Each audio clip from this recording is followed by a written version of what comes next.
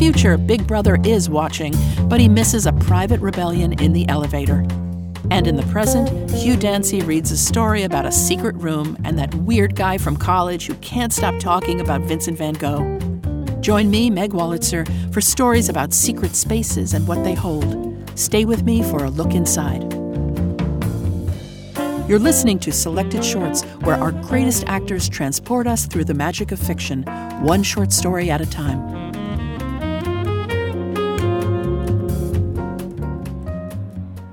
Shh. I'm your host, Meg Wolitzer. I'm talking to you from an unknown location, the Fortress of Solitude, the Secret Garden, or it might just be my closet. But wherever I am, it's a secret space, and that's the theme of this week's Selected Shorts. The stories in this hour each feature some kind of private or outright hidden area. What the characters hide in that space, or what the space might be hiding from them, is the crux here. Geo-tracking makes disappearing pretty difficult these days, and even from my Fortress of Solitude, I still might be tweeting about my breakfast of overnight oats. So it's tantalizing to imagine there are still real, hidden places in which mysterious things happen. I've often had that dream about finding a wing in my apartment that I never knew about. Have you had that dream? I think it's right up there with the being on stage and not knowing your lines dream. In the dream, I'll be at home and I'll see a door I never saw before, and it leads to an enormous wing with lots of cool new rooms. I had this as a kid growing up in a suburban ranch house, and I have it now in a New York City apartment. So what does it mean, this dream? I guess it means that I want there to be more where that came from. Isn't that what we all want? And as for our show, at the very end when we play the closing theme music and say goodbye, don't go away. After about 3 seconds of dead air, there's going to be another secret show waiting. One that's so much bigger and better, with huge stars and a much spiffier host. Nah, none of this is true. But when you listen to Selected Shorts, it's sort of like going into your own secret space, though just for an hour. Our first secret space was created by the Hugo Award-winning author of speculative fiction, N.K. Jemisin. The recipient of a MacArthur Genius Grant, she's the creator of novels including the Great Cities series and short story collections including How Long Till Black Future Month and Shades in Shadow. We read this story at an evening hosted by LeVar Burton when we did a program of some of his favorite stories. In the world Jemisin offers in The Elevator Dancer, everything is controlled and constrained until it isn't. And a note to parents of younger children, there's a brief mention of adult behavior. The Elevator Dancer is performed by Laura Gomez. She's best known for her work in Orange is the New Black and is also directed and starred in films including Hallelujah. And here's The Elevator Dancer.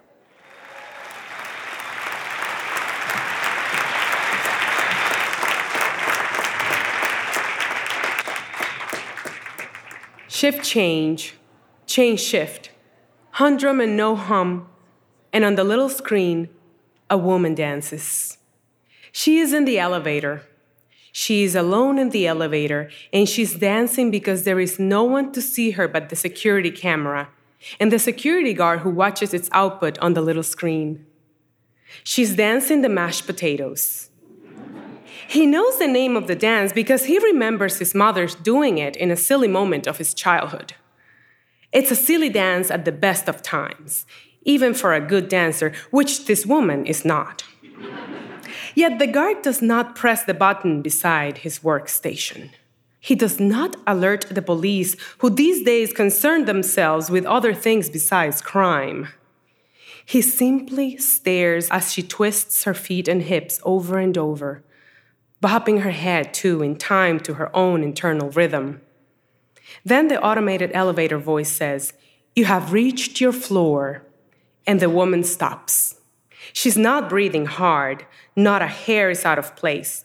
No drop of sweat marks her modest gray skirt suit to suggest that here is a woman who cares only for her own pleasure. Here is a woman who has a life alone and, worst of all, enjoys it.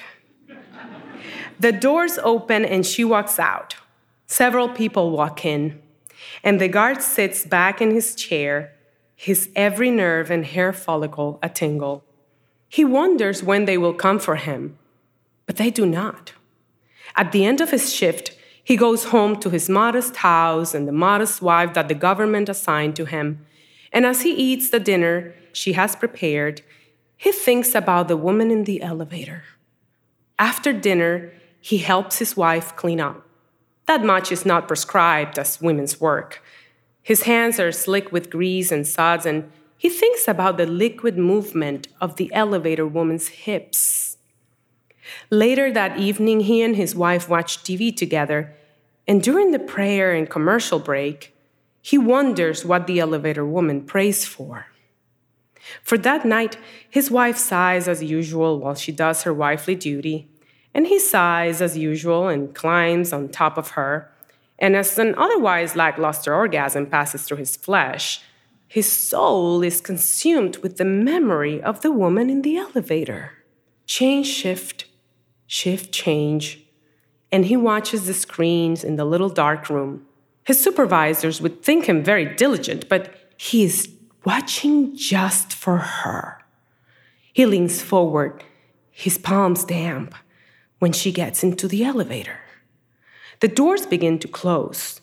Just before they do, a hand inserts itself, another employee of the corporation, just in time to catch the elevator down to the lobby. The woman politely nods to him.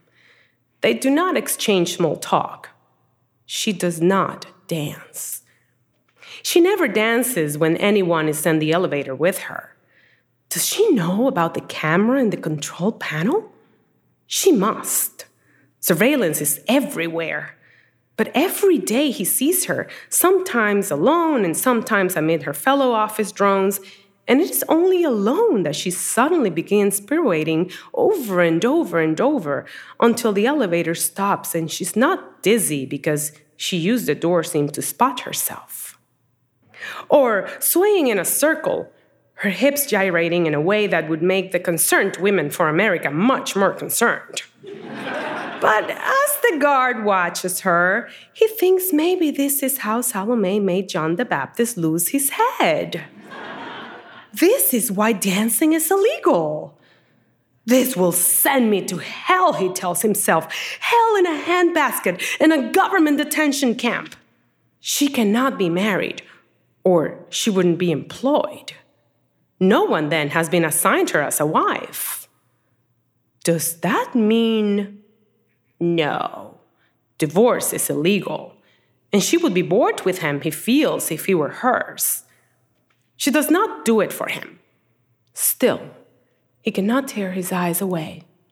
Shift, change, change, shift, day in and day out, and finally he can no longer bear the torment. He looks at her in the lunchroom cafeteria. She's not there.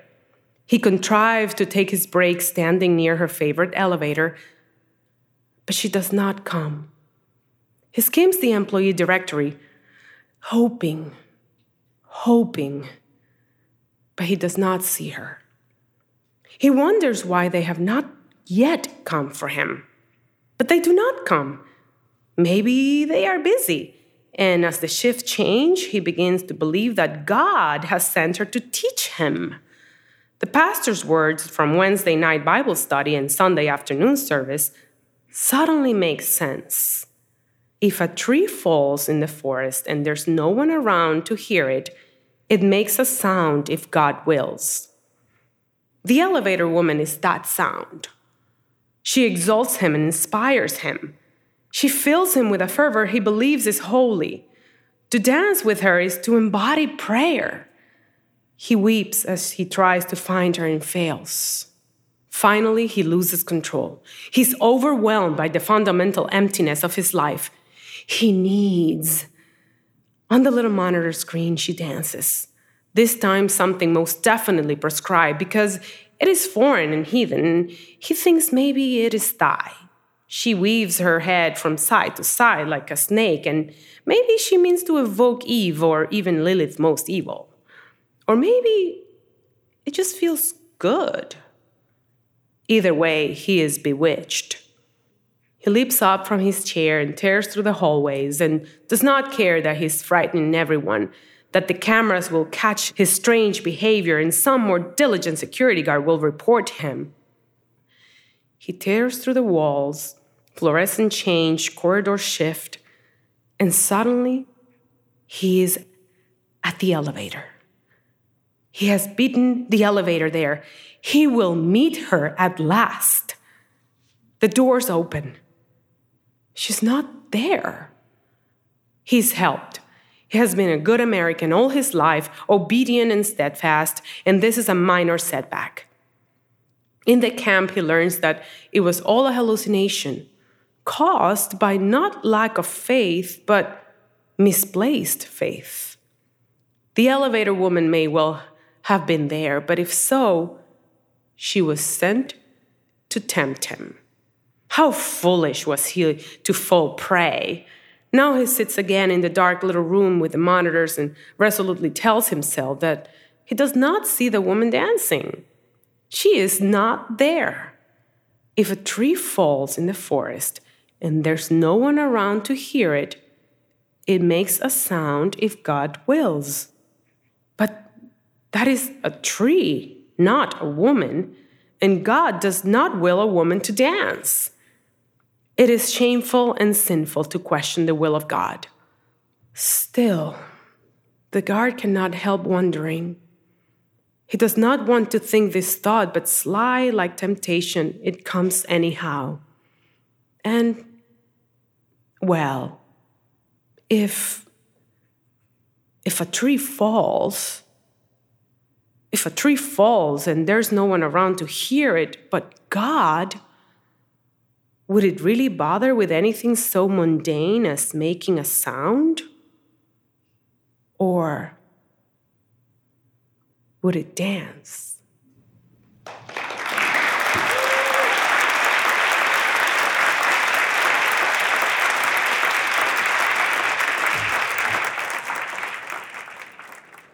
Laura Gomez performed The Elevator Dancer by N.K. Jemisin. Yes, there's a hint of Orwell's 1984 here, but Jemisin imparts a yearning and sensuality to the traditional dystopian narrative.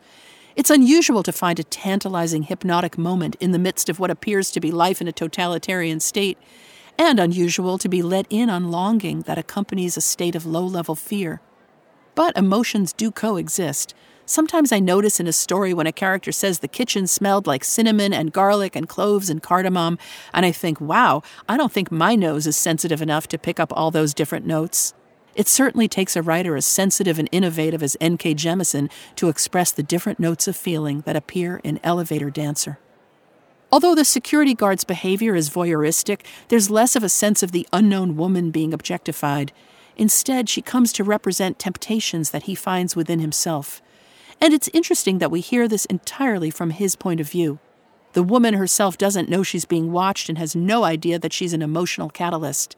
She lives outside the frame of the story, in another type of space. The secret space of the elevator becomes a symbol of joyous freedom that exists only within its boundaries. When we return, a home with a hole in it and what might be found there. I'm Meg Wolitzer. You're listening to Selected Shorts recorded live in performance at Symphony Space in New York City and at other venues nationwide.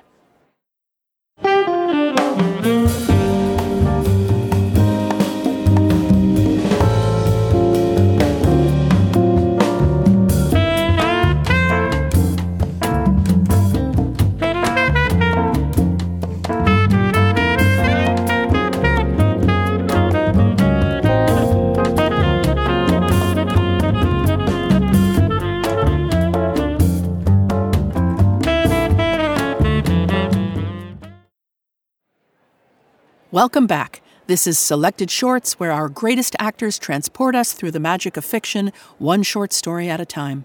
I'm Meg Wolitzer. On this show, we're invading secret spaces where characters reveal themselves or hide.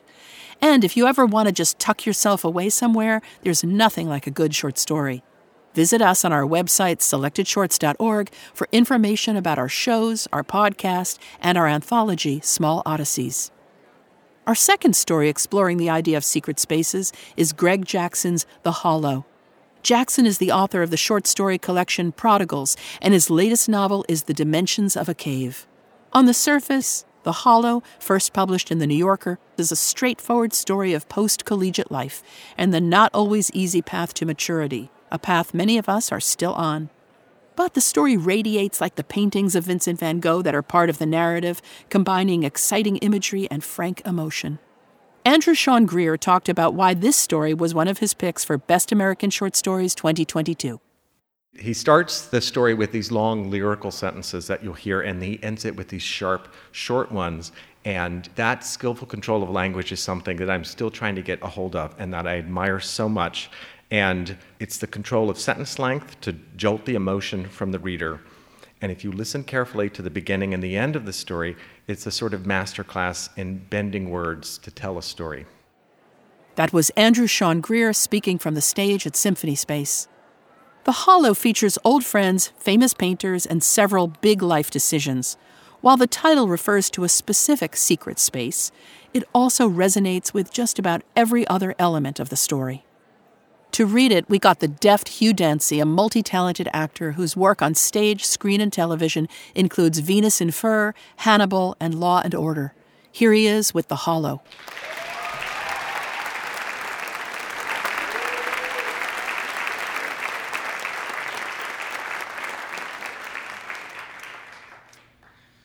Jonah Valenti had been an object of amusement to Jack and his college classmates. An awkward, intense, muscle-bound young man, the sort you could imagine crashing through a wall accidentally. He had had the dim, muddled quality of students recruited to play football at the school, who either didn't measure up academically or didn't believe they did. Valenti's claim to fame came from his having abruptly quit football during sophomore year to take up painting, a passion he had developed apparently out of the blue, and with a single-minded earnestness that embarrassed his more sophisticated classmates. When Valenti left the football team, changed his major, and began hanging out with a group of druggy slackers who loitered around the visual arts department, the school paper ran a feature on his unusual transformation, and he acquired the nickname Beaux-Arts. This got shortened to B.A., and then Valenti, Ballantino, the baleen whale, simply the whale, and by a different route altogether, Picasso. A year later, after spending the summer in Florence on a painting scholarship, Valenti got kicked out of school. According to rumors at the time, his expulsion had to do with drugs, but Valenti maintained among his friends that it was the school's way of punishing him for quitting football. Jack had no basis for judgment, nor did he really care. In the indolent, halcyon days before graduation, Jack had thought about Valenti exactly once. He'd been lying, completely stoned, in a friend's common room, gazing up at the crown moldings, when he realized that people called Valenti the whale, not simply because of the association pattern in certain words, but in reference to the story of Jonah. When this insight lit up within him, it seemed to glow for a minute with a profound and inarticulable meaning. Then he forgot it.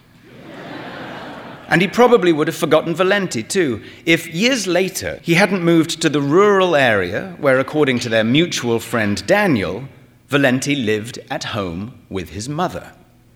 Jack had moved there with Sophie. Sophie's choice, he jokingly told people. Really, they had both made the choice. But then, shortly after buying the house and leaving the city, he had, in quick succession, lost his new job and lost Sophie.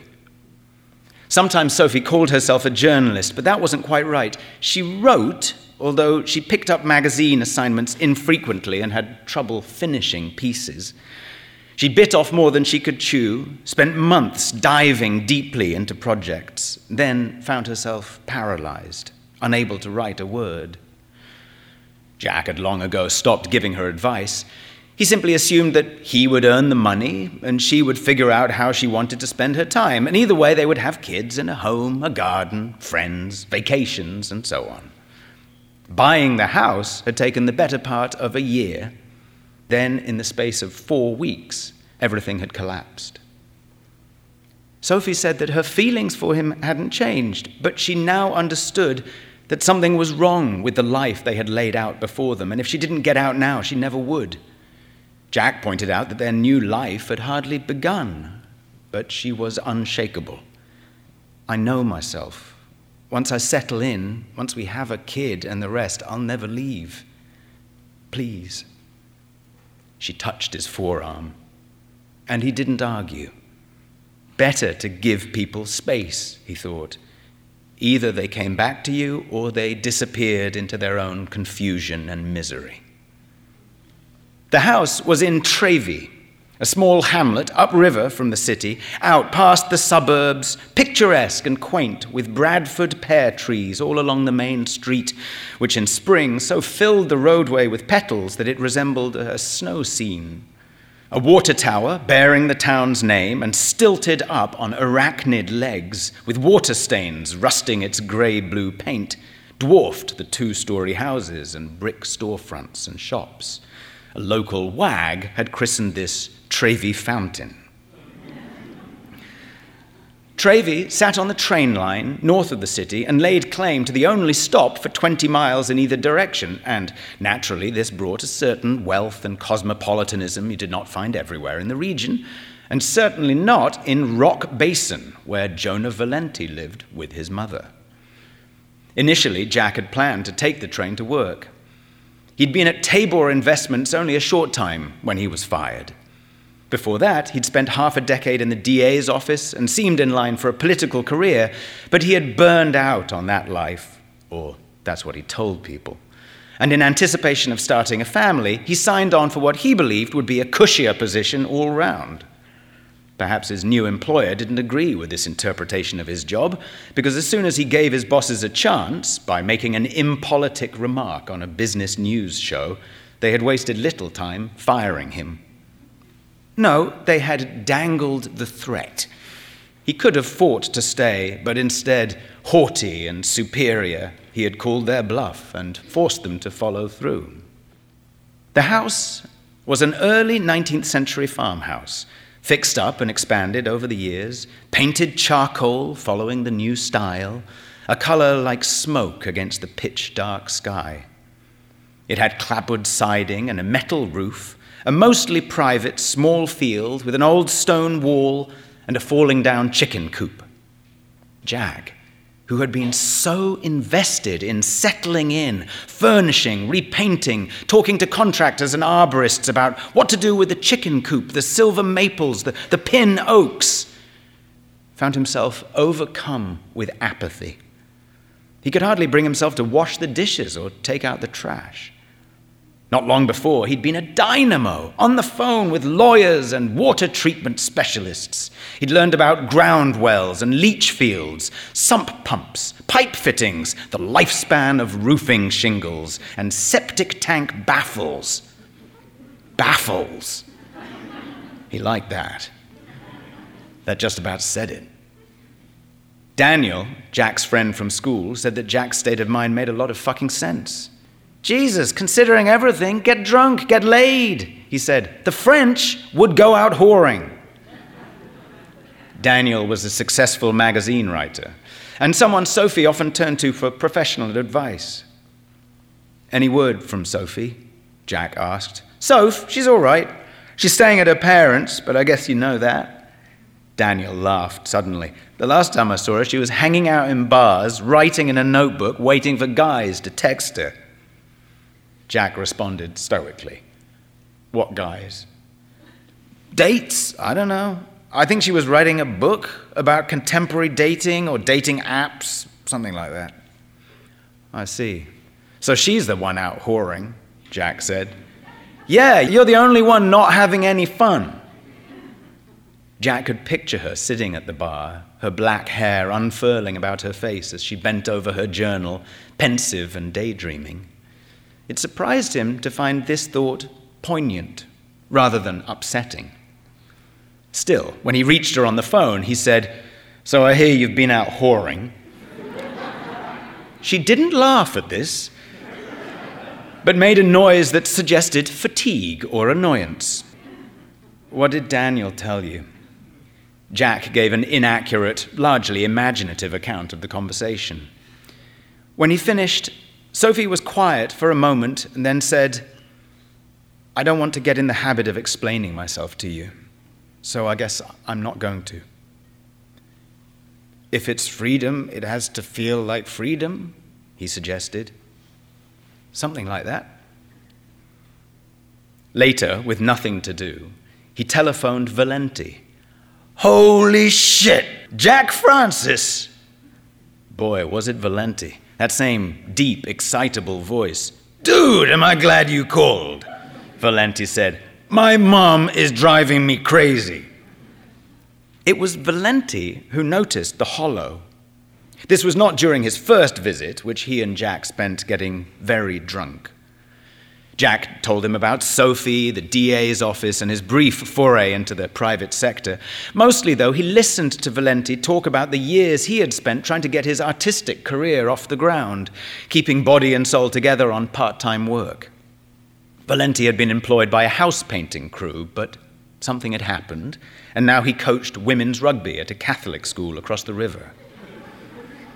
They discussed college, of course, and Jack was taken aback to find that their memories of this time did not align. He shouldn't have been surprised by this. Valenti had many strange notions, but it was vaguely unnerving to see that two people could live through the same experience and understand it so differently. Jack said that at first he'd found everyone at college interesting, but they'd all turned out to be dull and conventional, and he increasingly saw himself as dull and conventional too. Valenti disagreed.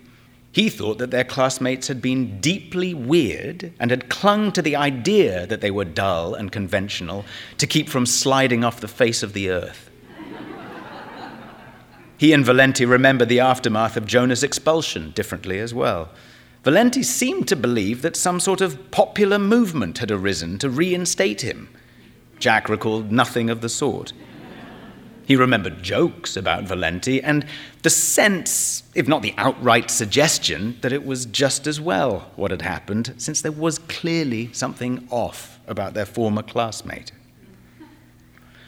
Jack and Valenti were sitting outside under a pergola heavy with potato vine and clematis. Jack had built a fire in the fire pit, and the wood crackled and sparked, dashing the flowers and vines in a shifting light. Valenti said that he was rereading his favorite biography of Van Gogh, and that the artist, who claimed to find the darkness more colorful and vivid than the day, had painted at night with lighted candles in the brim of his straw hat. "A great fire burns in me, but no one stops to warm himself," he recited. "They pass by and see only the wisps of smoke." Valenti leaned back and tilted his head to the sky. The light and shadow accentuated the bones and hollows of his face. He told Jack he was saving up for a summer program in France, a painting course. Not the usual bullshit, he said. You studied with some real masters, and they took you to all the famous spots, Auvers, Arles, Saint-Rémy. But it was expensive, and he couldn't save enough unless he lived with his mom. Was he showing work? Jack wanted to know. There was a cafe in Rock Basin, Valenti said. It wasn't much, but it had a little gallery, and he had some work up there. He told Jack that Van Gogh's first public exhibition had been in the window of an art supplier, a man he owed money to in The Hague. Van Gogh talked the guy into putting up a few of his paintings. If they sold, he said he'd use the money to pay off the debt. Well, they didn't sell, and the dealers who saw them in the window didn't like them either. Valenti laughed. "It just shows you," he said, smiling at nothing but the dark. "Everyone has to start somewhere." "Dude, what's in the middle of your house?" This was how Valenti greeted Jack on his third visit. Jack handed him a beer and retrieved another from the fridge. "What do you mean, the middle?" Valenti explained that he'd awoken in the night with a strange intuition that there was something wrong with Jack's house. "I keep walking around it in my head, and then I realize there's an area that's not part of any room." Jack didn't understand, and Valenti led him to the closed-off section of the house, demonstrating how, approaching it from any of the 6 adjoining rooms, you wouldn't notice anything odd and might even confuse it for part of the stair column. It was smaller than a room and could, he conjectured, be a sealed-in linen closet or pantry or perhaps a disused chimney shaft, though when they walked above and below the area on the second floor and in the basement, no vertical element carried through. Valenti asked Jack for a tape measure and a pen and paper and set about sketching a rough floor plan. He drew with surprising efficiency and ease. The low sun barreled through the west-facing windows, penetrating the colored glass jars along the windowsill and painting forms like watercolor blotches on the wall. Valenti guessed that the sealed-off area wasn't much bigger than 3 feet by 6. To know more, he'd have to go through the wall. But Jack had just finished repainting the walls, so there was a hollow. So what? They moved out into the warm, silken dusk. A golden light crested the hill, and Valenti gazed into the setting sun. When you said moving here was Sophie's choice, were you quoting that movie? He asked. It's a book, Jack said, or it was a book first, about the Holocaust. So they say. Valenti squinted in perplexity. What does the Holocaust have to do with moving here? Nothing. It's just a bad joke. Valenti paused and frowned like a mime feigning thought. When the Gestapo came to Picasso's studio during the occupation, there was a photo of Guernica lying around. They asked him, "Did you do this?" And he said, "No, you did." Jack looked at him. Is that true? Valenti shrugged. I don't know. That's what they say. Picasso said, art is a lie that makes us see the truth. Jack didn't respond, and Valenti closed his eyes. In the distance, the sunlight caught a window on the tool shed and burned a liquid, blinding gold. There's a water tower in Rock Basin, Valenti said, just like in Trevi. His eyes were still closed as he spoke. For years, Rope Man and I talked about climbing up one night and painting it. Rope Man, Jack said. Friend from high school. Valenti opened his eyes. We called him Rope Man because no one could pronounce his last name. What's Rope Man up to now? He's dead. Valenti's voice was flat, and he stared straight ahead at the chicken coop buried in honeysuckle. What happened? For a second, Jack thought he saw a savage fire in Valenti's eyes. When Van Gogh's cousin wouldn't marry him, he put his hand in a lamp flame, Valenti said. Her family wouldn't let him see her, and he said, let me see her for as long as I can keep my hand in the flame. I guess it was something like that with Rope Man. What does that mean? Valenti picked at the grass. Nobody noticed he was burning up. And what happened with Van Gogh? They blew out the lamp, Valenti said. The sun had gone mostly behind the hill. A single ray wavered above the ridge like a filament of glass. Van Gogh didn't kill himself, you know. Everyone thinks he did, but it was some teenagers that liked to prank him. They shot him, probably by accident. I never heard that. Look it up. Jack closed his eyes.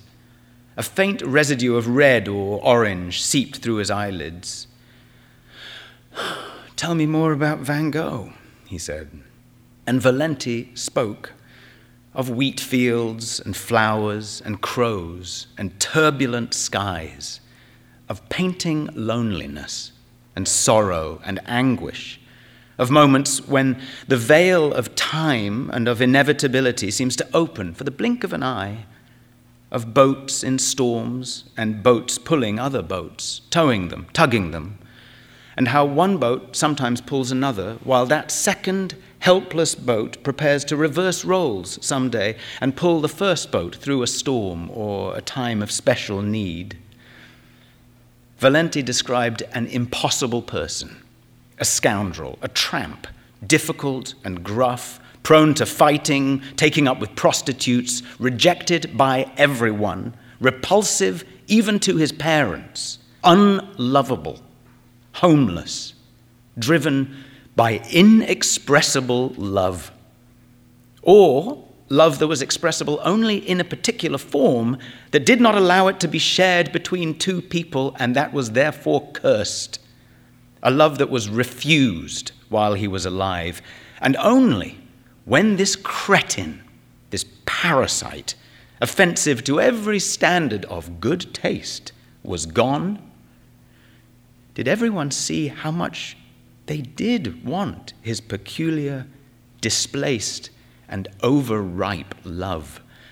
And the same respectable people who had found him so revolting now clutched him to their breast with the fiercest longing, because a certain intensity of color reminded them, or so Valenti said in his own way, of intimations of such intensity in moments of their own that they had forgotten or suppressed.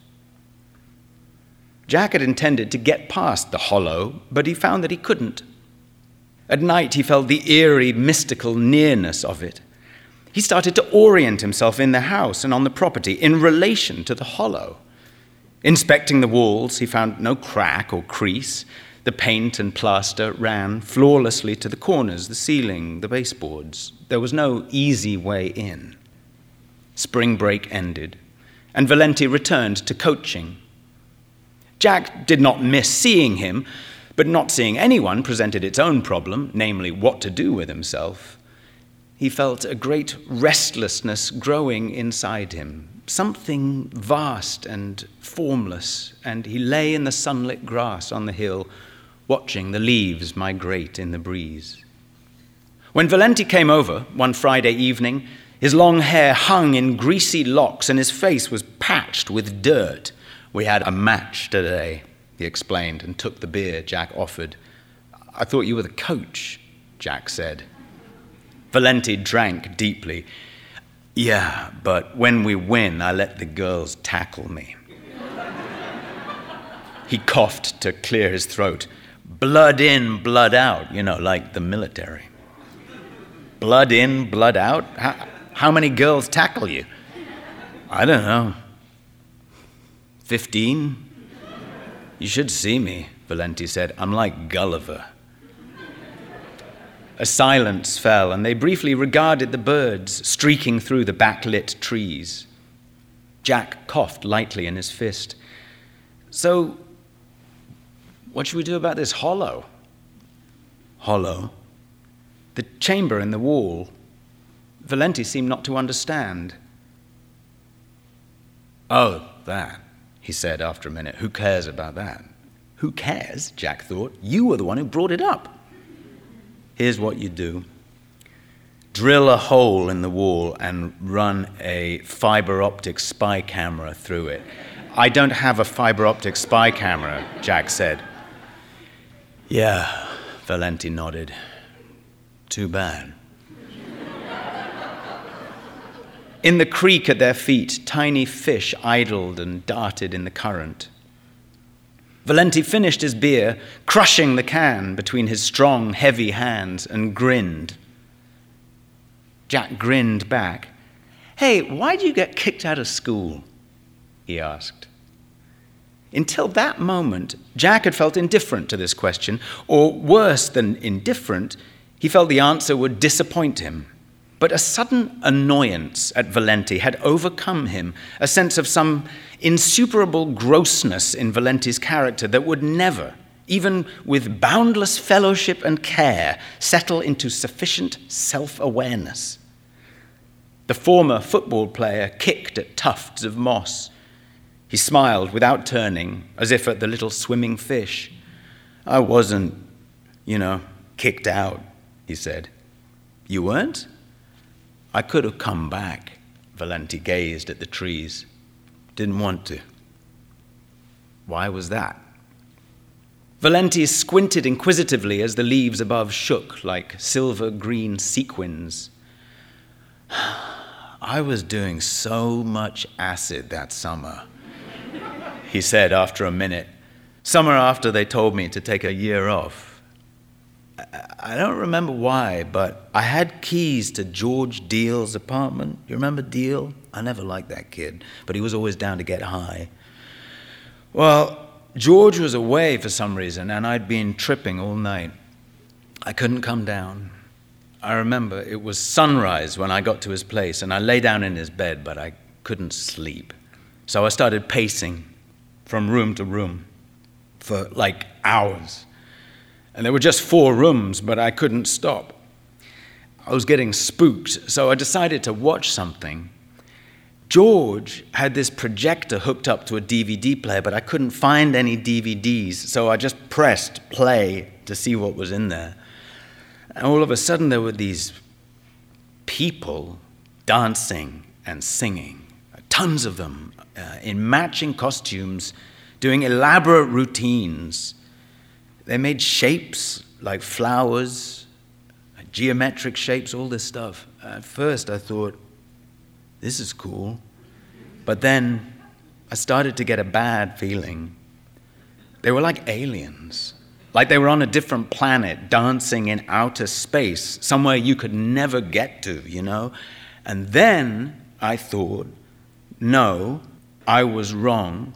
It was our world, the dancing planet, and I was the one who couldn't get there. Jack stared at him. What the fuck are you talking about?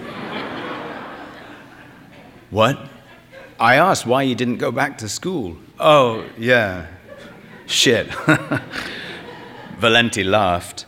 I guess that's when I knew I'd never go back. I was covered in dust.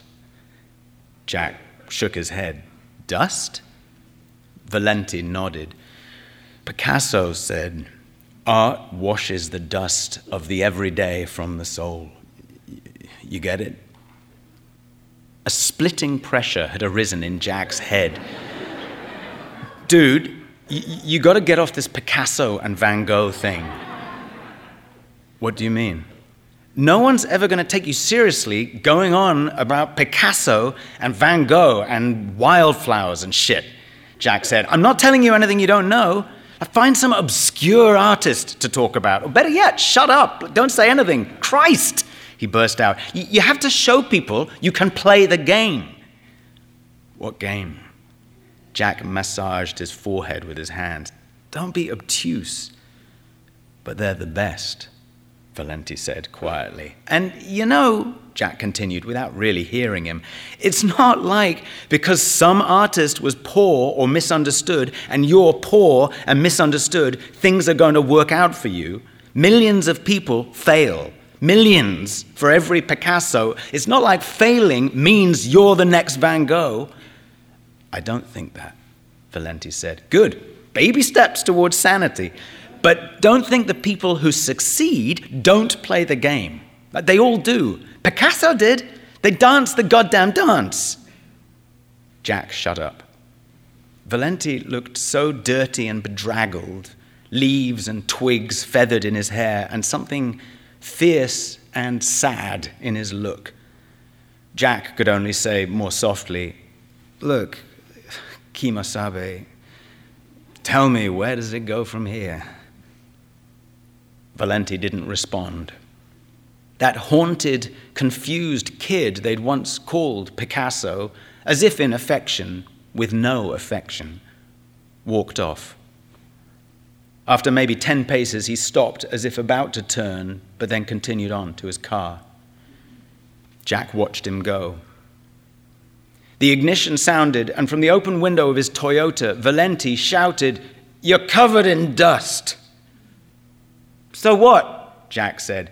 "You covered me in your dust." Valenti yelled at him, putting the car in gear and lurching forward. "I didn't do it," Jack shouted back. "It was those fucking rugby girls." But Valenti was already speeding down the drive.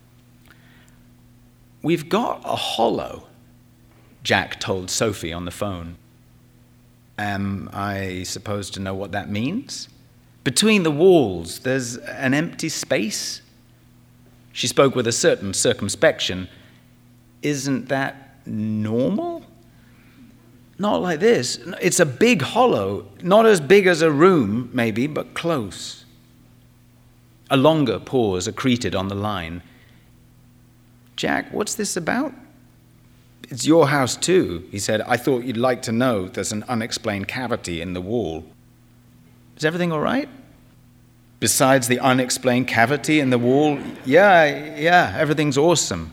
You sound, I don't know, is everything really all right? Jack soothed his hot cheeks and brow against the cool wood of the doorframe. He no longer knew what he meant to say.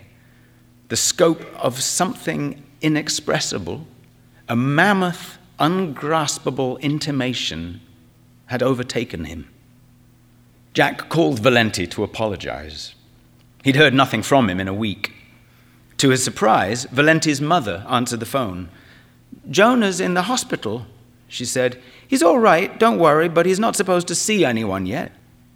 "What happened?" There was a pause. "How do you know Jonah?" Jack told her they were old college friends and that he'd recently moved to the area. "Maybe Jonah would like to tell you himself when he's feeling better," his mother said. Jack pondered this briefly, but soon turned his attention to other things. A week later, unexpectedly, he received a letter from Valenti in the mail. It was written on brown cardstock in a large, handsome hand. "Hey, Jack.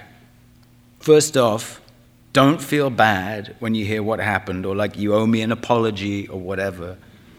We argued, so what? I don't take it personally. But don't add this to your list of reasons I'm crazy. I'm not that crazy. Just a little crazier than you. Or maybe not." I never told you this, but sometimes I get pretty low.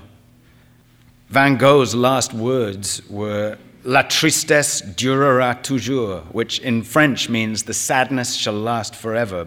But he died with a smile on his face, they say, and sometimes I think about that and think life isn't so bad. You're right. I talk about Van Gogh and Picasso a lot. What can I say? They're my heroes, and it gives me comfort to keep them close. It isn't cool, but I guess I'm not cool. When I try to be, I feel like I'm suffocating, you know? I told myself I'll just say what's on my mind and people can think what they want. Dumb, huh? I don't think I'll ever learn to play the game you were talking about, but maybe that's okay too, do you think? The doctors say my main issue is a lack of proportion. Well, I can't argue with that. I get strange notions, and it's like I can't resist. After our argument, I was thinking about Rope Man, and I got it in my head I was going to climb the water tower and paint it like Rope Man and I always talked about. I guess I was pretty drunk. Everyone says I'm lucky I didn't hurt myself worse. One more Van Gogh story, if you won't chop my head off for telling it. I don't have my books here, so it's from memory. In a letter to Theo, Van Gogh says he knows he's a non-entity, a bum, basically, in the eyes of the world. And despite that, he says he'd like to show in his work what's in the heart of such a nobody. I think that's pretty cool.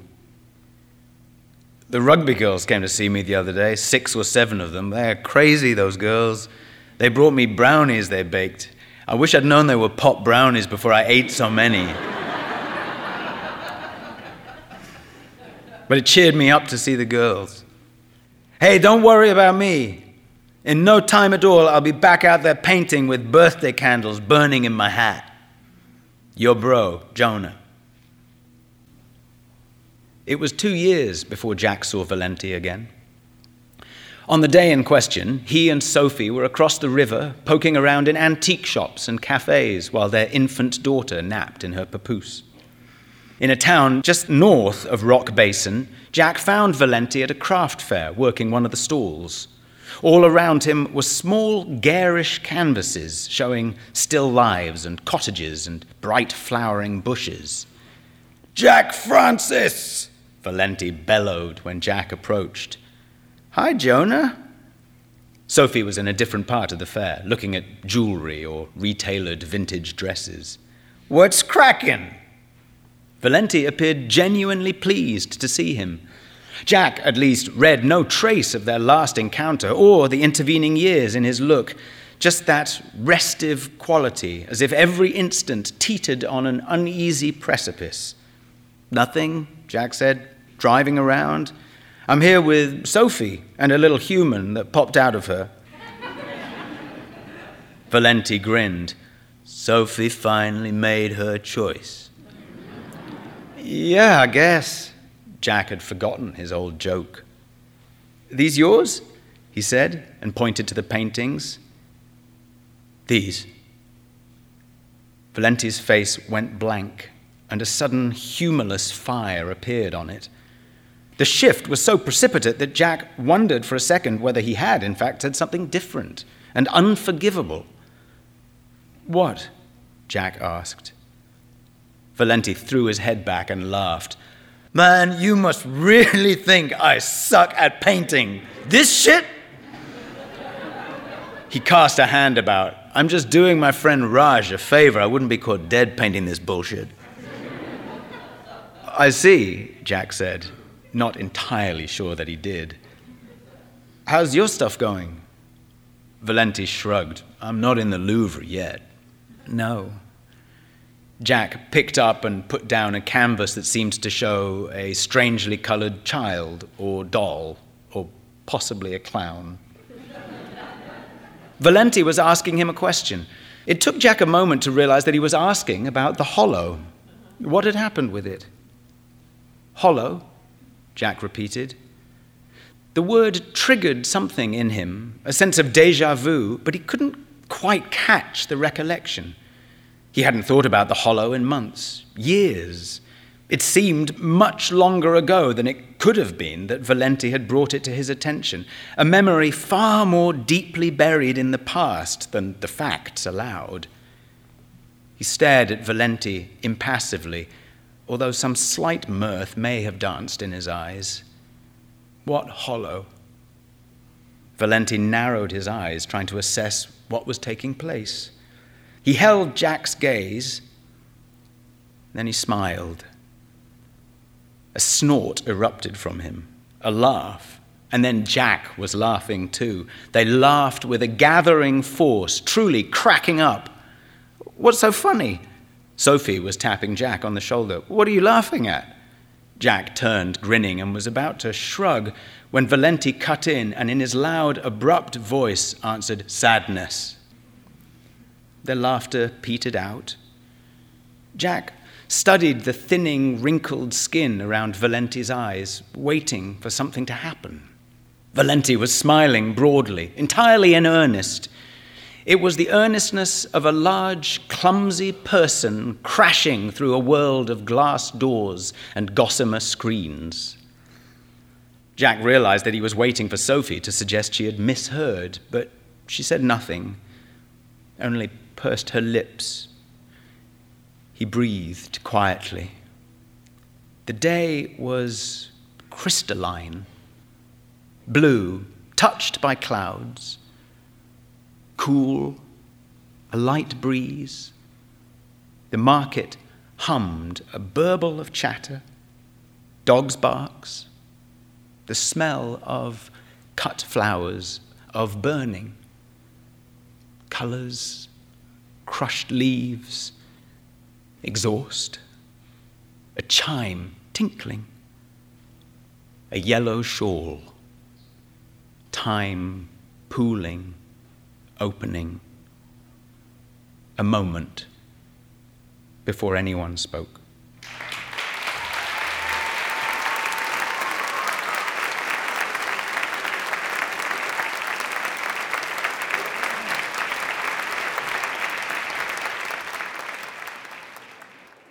Hugh Dancy performed The Hollow by Greg Jackson. I'm Meg Wolitzer.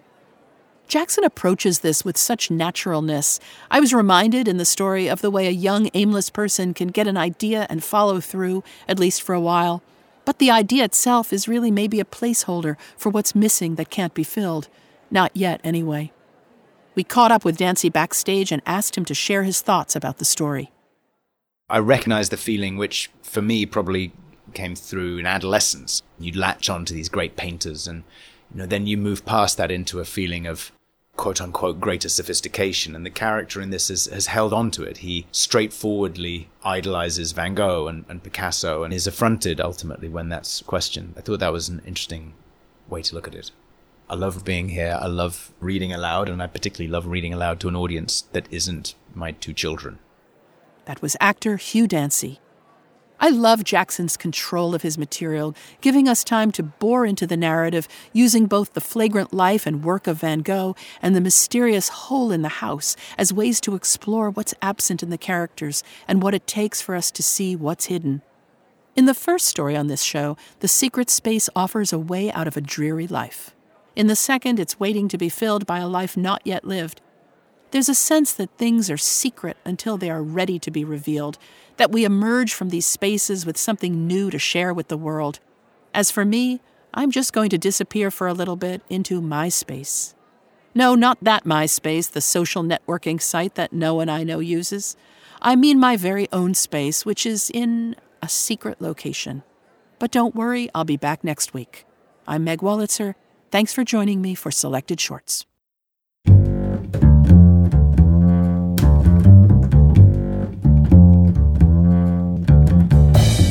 Selected Shorts is produced by Jennifer Brennan. Our literary team is Matthew Love, Drew Richardson, and Vivienne Woodward. Our director of marketing is Mary Shimkin. Our radio producers are Sarah Montague and Jenny Falcon. The readings are recorded by Miles B. Smith. Our programs presented at the Getty Center in Los Angeles are recorded by Phil Richards.